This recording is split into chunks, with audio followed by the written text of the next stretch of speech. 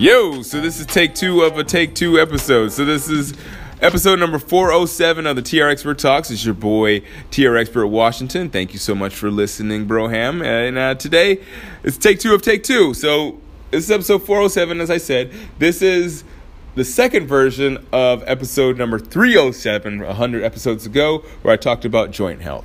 And the reason why we're doing that, because it is Thursday. It is Throwback Thursday, and I'm trying to do something a little, I'm playing with two different formats. Obviously, the obvious format is where you take something from the past and you try to maybe re-edit it and refigure it and jigger it a little bit and make it sound a little fresher, right? And the flip side, I have podcasts out there already, and I'm trying to maybe spin them a little bit different, give you a little bit different perspective. So I gave you a little bit more, well, a little bit more, but a little bit less at the same time too. I gave you a little bit more in respect to some things that I found that were glaring holes, and I also just kind of updated you on static stretching, because I don't think I talked about that in episode number 307. What you may find about static stretching may surprise you. Anyways, player, I really would appreciate it if you would share this podcast. You can do it really easy. Put it up on your social media.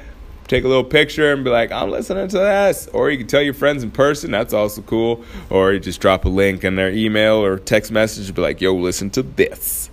Seriously, I would really appreciate it. I had somebody share it today, and I was just so grateful. I was like, thank you so much. And I actually like it, which is even cool, too. I mean, not saying that people don't like my podcast, but it's just so nice to get feedback. It really, really does feel nice. So wherever you are, write a rating or review, subscribe, tell your friends, whatever you can do to get the word out. I would really appreciate it. And it really does make my day when you leave ratings and reviews.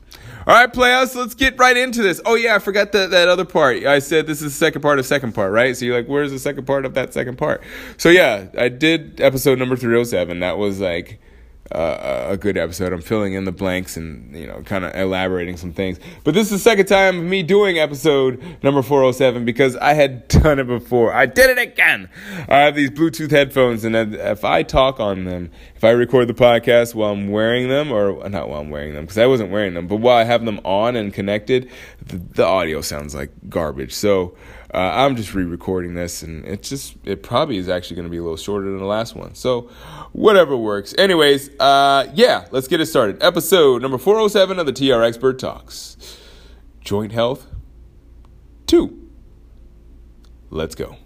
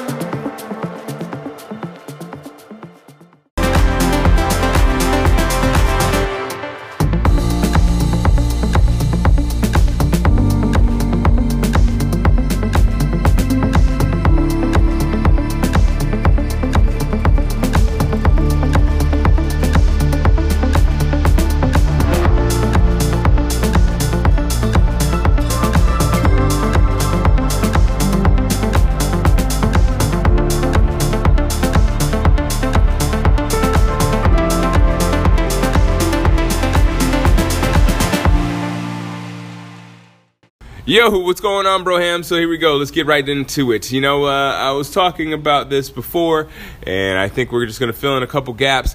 First of all, I want to talk about double jointedness, because I think that's something that I did not mention in the last episode in 307. So double jointedness is not something that we all first of all, it's not something that we all have, but second of all, it's not what people think. People say that double jointedness means you have double joints where you can go one way and the other way. But that's not really what it is. What it means, double jointedness, means you're hypermobile. So you have hypermobile joints, meaning that your tendons kind of move further than they probably should. Not necessarily meaning that you can get hurt that way, because I can do that with my thumb, where I can bend my thumb back and touch the same hand. But at the same time, you got to be careful with that, because if you put yourself in a position where you are at the far end reach of a joint, and it becomes unstable real quick, which is what happens when you have hypermobile joints, because if you don't have the whole full strength, or if you don't have full strength, which most people don't in the hypermobile joints, you have instability, and that instability, more or less turns into something that will be a problem later on in the future. How later on in the future? It's up to be determined. But what you want to do to prevent even having to think about having some issues in the future is make sure that you work on your mobility. Make sure that you actually work your joints through the full range of motion, whatever your range of motion are, and control it. See, the thing is that a lot of people, when they're doing trying to get joint mobility, they do stretching. And actually, I had to talk about this last time, and I have to kind of correct myself, because stretching is not necessarily the best thing for you. Like static stretching, man, that's been something that I've been doing forever and pretty much believed in for my whole life. But now it's starting to come out that, we've got a thunderstorm over here. I don't know if you can hear the thunder in the background, but it's going pretty crazy over here. But anyways, I don't know if you do, I don't know if static stretching is part of your MO, but I've realized that, or not even realized, but just finding out from reading and, updating my science, that it's not good for you. It's not good to hold your ligaments and tendons in a not controlled position. Because what happens when you're pulling back, people pull back or on a hamstring and try to get there. They try to pull themselves, it's to feel pain or whatnot, but that's not good. You shouldn't be putting your joints in any position where you feel pain, right?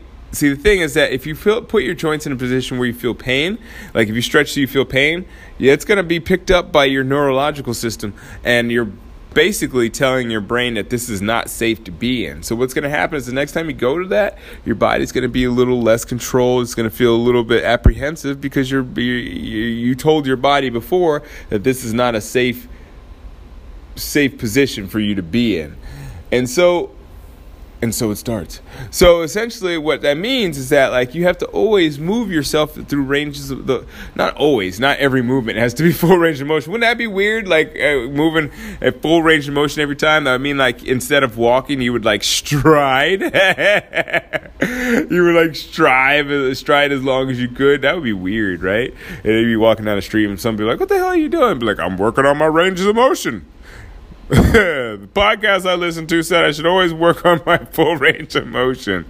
So yeah, don't do that. But when you're working, actively actually practice working on your mobility. Take time to work on your mobility, not when you're just moving through the space.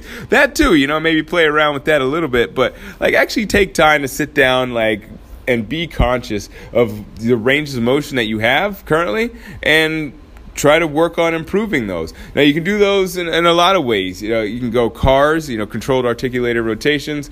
You can also do pails and rails. Now, CARS, I should say, is not necessarily something that is going to increase your range of motion, but it helps you practice maintaining your range of motion. So CARS, controlled articulated rotations, meaning that every joint is more or less a rotating joint, and so you just move your body through that range of motion that you have, and try to stay away from pain points. Because again, if you have a pain point somewhere, no matter how innocuous it might seem, no matter how you might think I should be able to go through this range of motion, that doesn't seem that far, that, like I said, don't do it, because your body's going to say, no, you don't go that far, and we're not going to go that far again because it hurts. So yeah, pain, not good, but range of motion, always good. So find that balance of pain and range of motion. I think I kind of hit everything I wanted to hit, and just in a very short amount of time. That was shorter than I wanted to. But yeah, don't stretch.